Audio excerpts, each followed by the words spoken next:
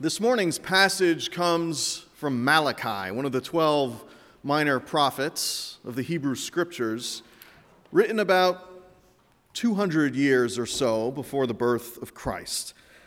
It also marks the end of the Old Testament, the final words of the final chapter in its canonical order.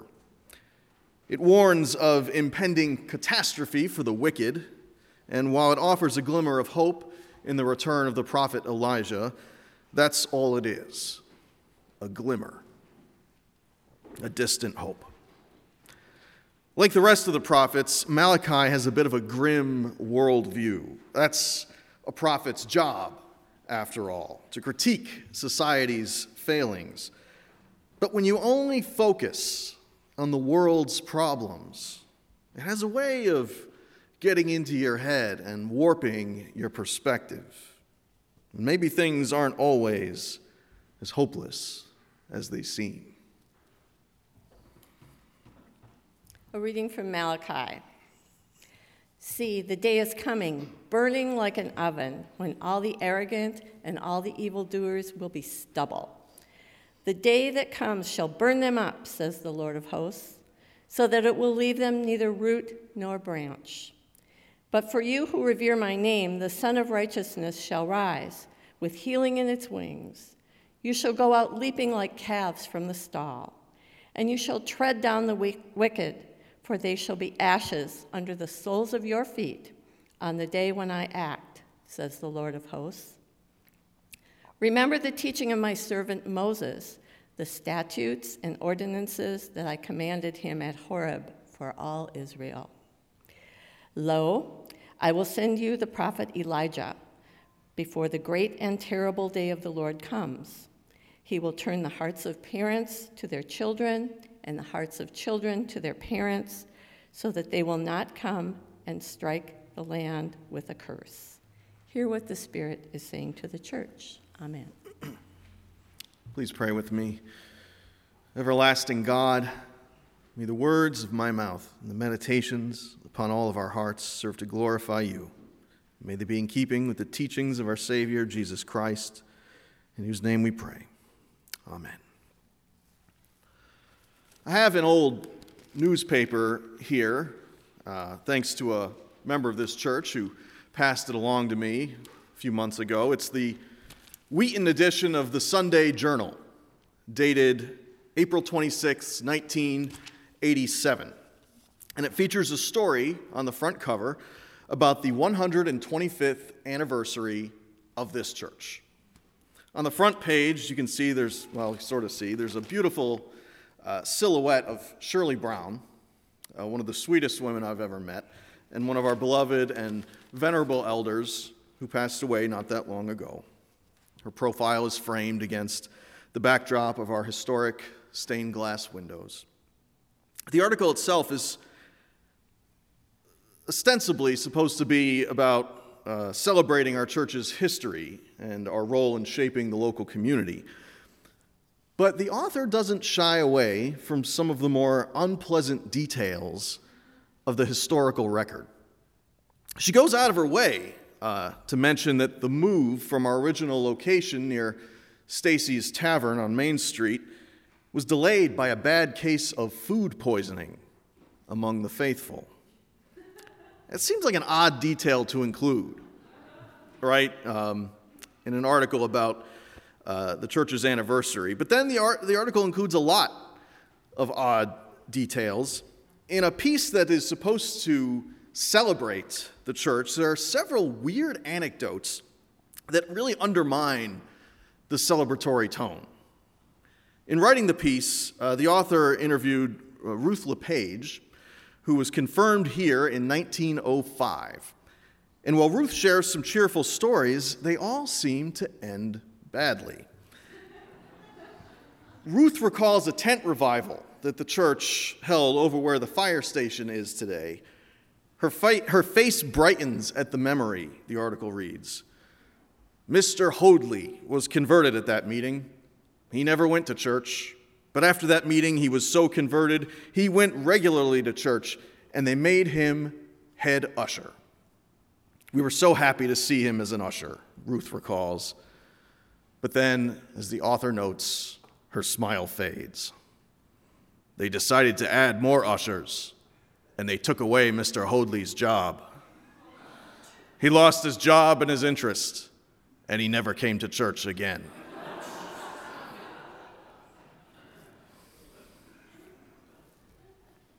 Much like the food poisoning, I don't know why the author included this in the article, but it pales in comparison to the story about the cow.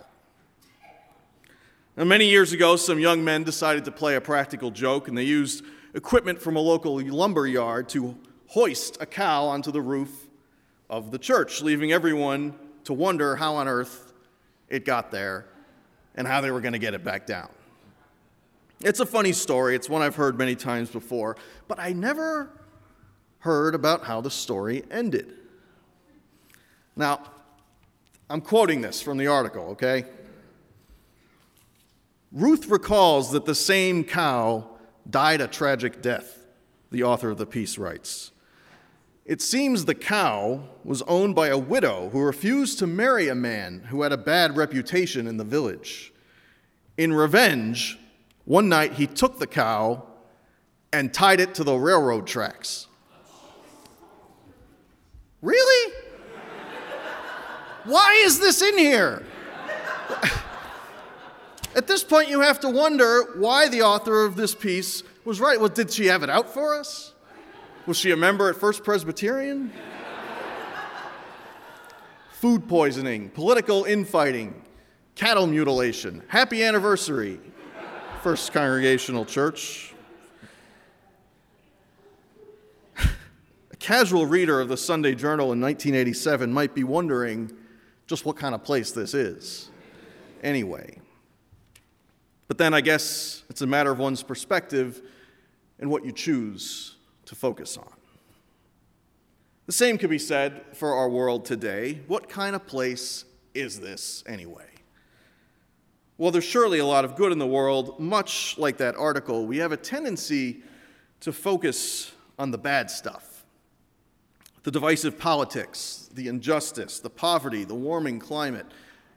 When asked if they think the world is getting better or worse in a recent poll, only 6% of Americans believe that the world is improving. And yet, by most measurable criteria, the exact opposite is true. Extreme poverty has declined dramatically. The number of people living on less than $2 a day has declined by 35% since 1987, when this article was written. Health outcomes have improved, with life expectancy increasing, especially in poorer countries. Child labor is down. Child mortality is down. Homicide rates and violent crime are down. Literacy is up. And apparently, people have been getting taller for centuries. I could go on and on. Overall, most of us live much more comfortable lives today than people have throughout human history. And in most developing countries, people live better and longer than they did even 30 years ago. So as the bartender said to the horse, why the long face? In his book, Factfulness, public health researcher Hans Rosling tries to build a case for a negative bias, a case that argues that the world is much better than we think it is. The subtitle of the book is 10 Reasons We're Wrong About the World and Why Things Are Better Than You Think. He cites many of the examples that I've already listed here, and he believes that people's perceptions and predetermined assumptions color our reality. He encourages his readers to see the world as it actually is, to look at the facts, instead of seeing the world as they perceive it to be. In some ways, though, Hans Rosling falls into his own trap.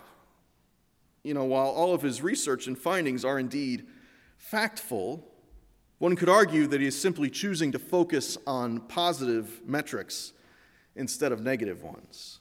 He's insisting that the glass is half full, whereas those who focus on the negative can only see a glass half empty. One review of the book highlights this bias. Factfulness includes many graphs of bad things in decline and good things on the rise, the critic writes, but not a single graph of bad things on the rise. One graph depicts the reduction in oil spills at sea, but there's no graph on the accumulation of plastic debris in the oceans and its effects on birds and fish.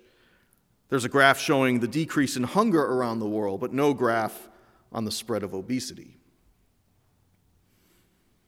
Maybe this attempt to determine if the glass is half full or half empty is ultimately a pointless exercise. Is the world getting better? Sure is. Is the world getting worse? You bet. It all depends on your metrics and the lens that you're peering through. Maybe better or worse is just a matter of opinion.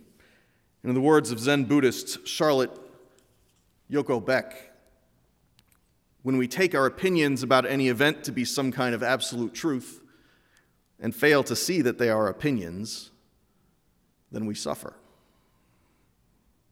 This is an especially important teaching, I think, in a society that is so riven by political discord. We have plenty of opinions about people we disagree with, people who see the world differently than we do. But what if we train that critical lens on ourselves? As Jesus famously said, take the log out of your own eye that you might see clearly enough to remove the speck from your neighbor's eye. And we ought to ask ourselves when forming opinions about anything of importance, are we seeing things clearly? Prophet Malachi attempts to define people as either righteous or wicked, a gross oversimplification if there ever was one. A human being is an amalgam of experience and memory, nature and nurture, biological impulses and spiritual needs, a pile of secrets, most of them unknown even to ourselves. And all of these things color our perception of the world, of each other. They're the lenses that we see through. Malachi describes the coming day of the Lord as something that is once great and terrible, which I suppose depends on where you're standing when it arrives. The so-called day of the Lord, the day of God's reckoning, is really the prophet's commentary on world affairs in ancient Israel. Malachi is preaching about what he perceives to be a society in decline. The Babylonians have laid waste to Jerusalem and exiled their people, but that was 400 years ago, Malachi. Since then, the Persians swept in and liberated them. They're part of Alexander the Great's empire now, but they have a lot of autonomy and religious freedom. Things are relatively good in the prophet's lifetime. But for Malachi, society is falling apart.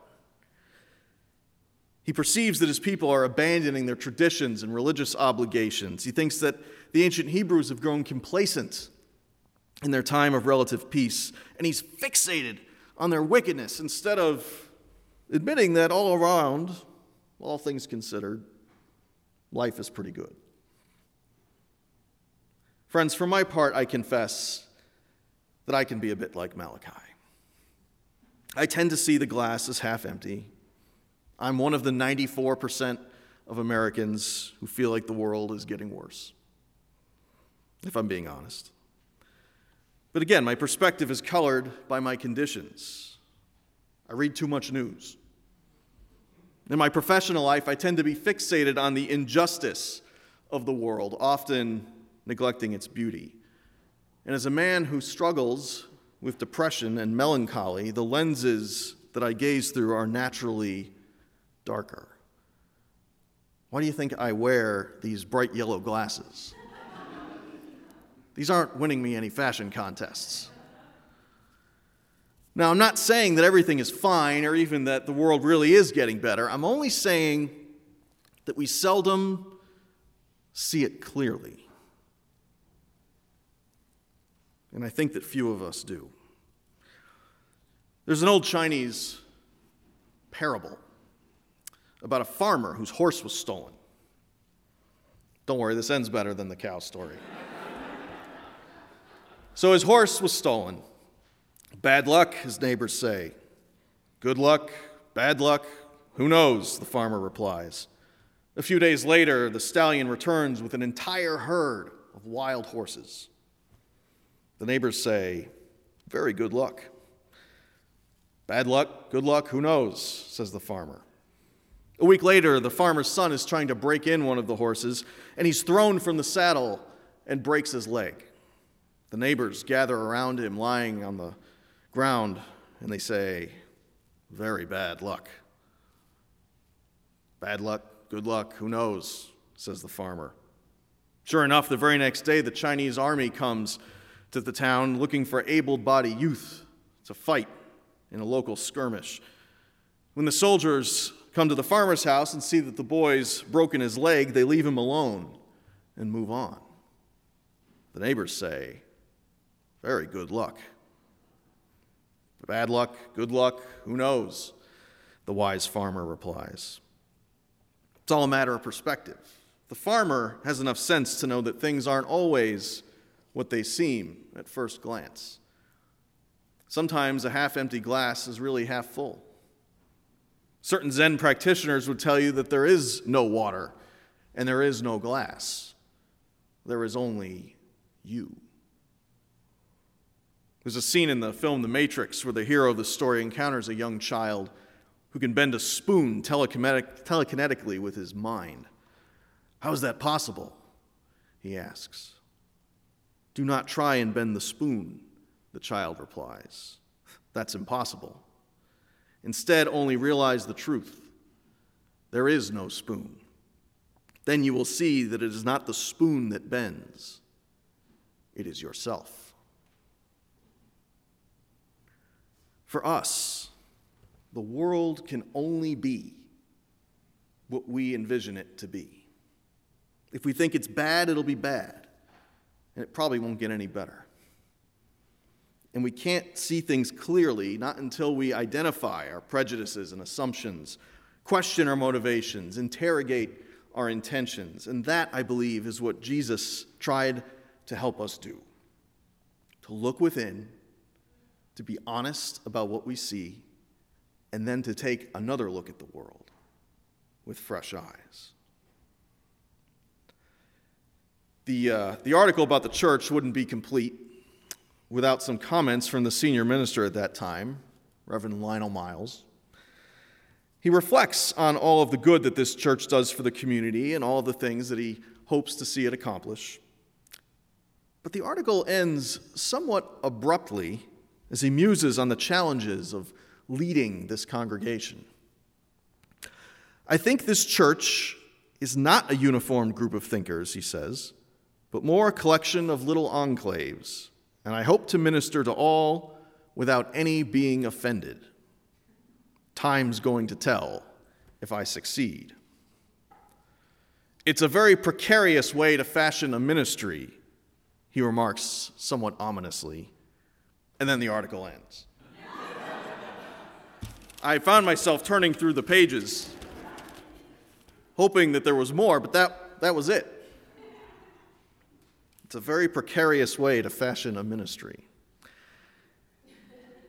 If you only focused on the negative things in our church's history, if you only focused on the negative things in the article, as I've done, you would see a flock suffering from food poisoning, a lot of political infighting, a cow tied to the railroad tracks, and a pastor who sounds like he wants to trade places with the cow.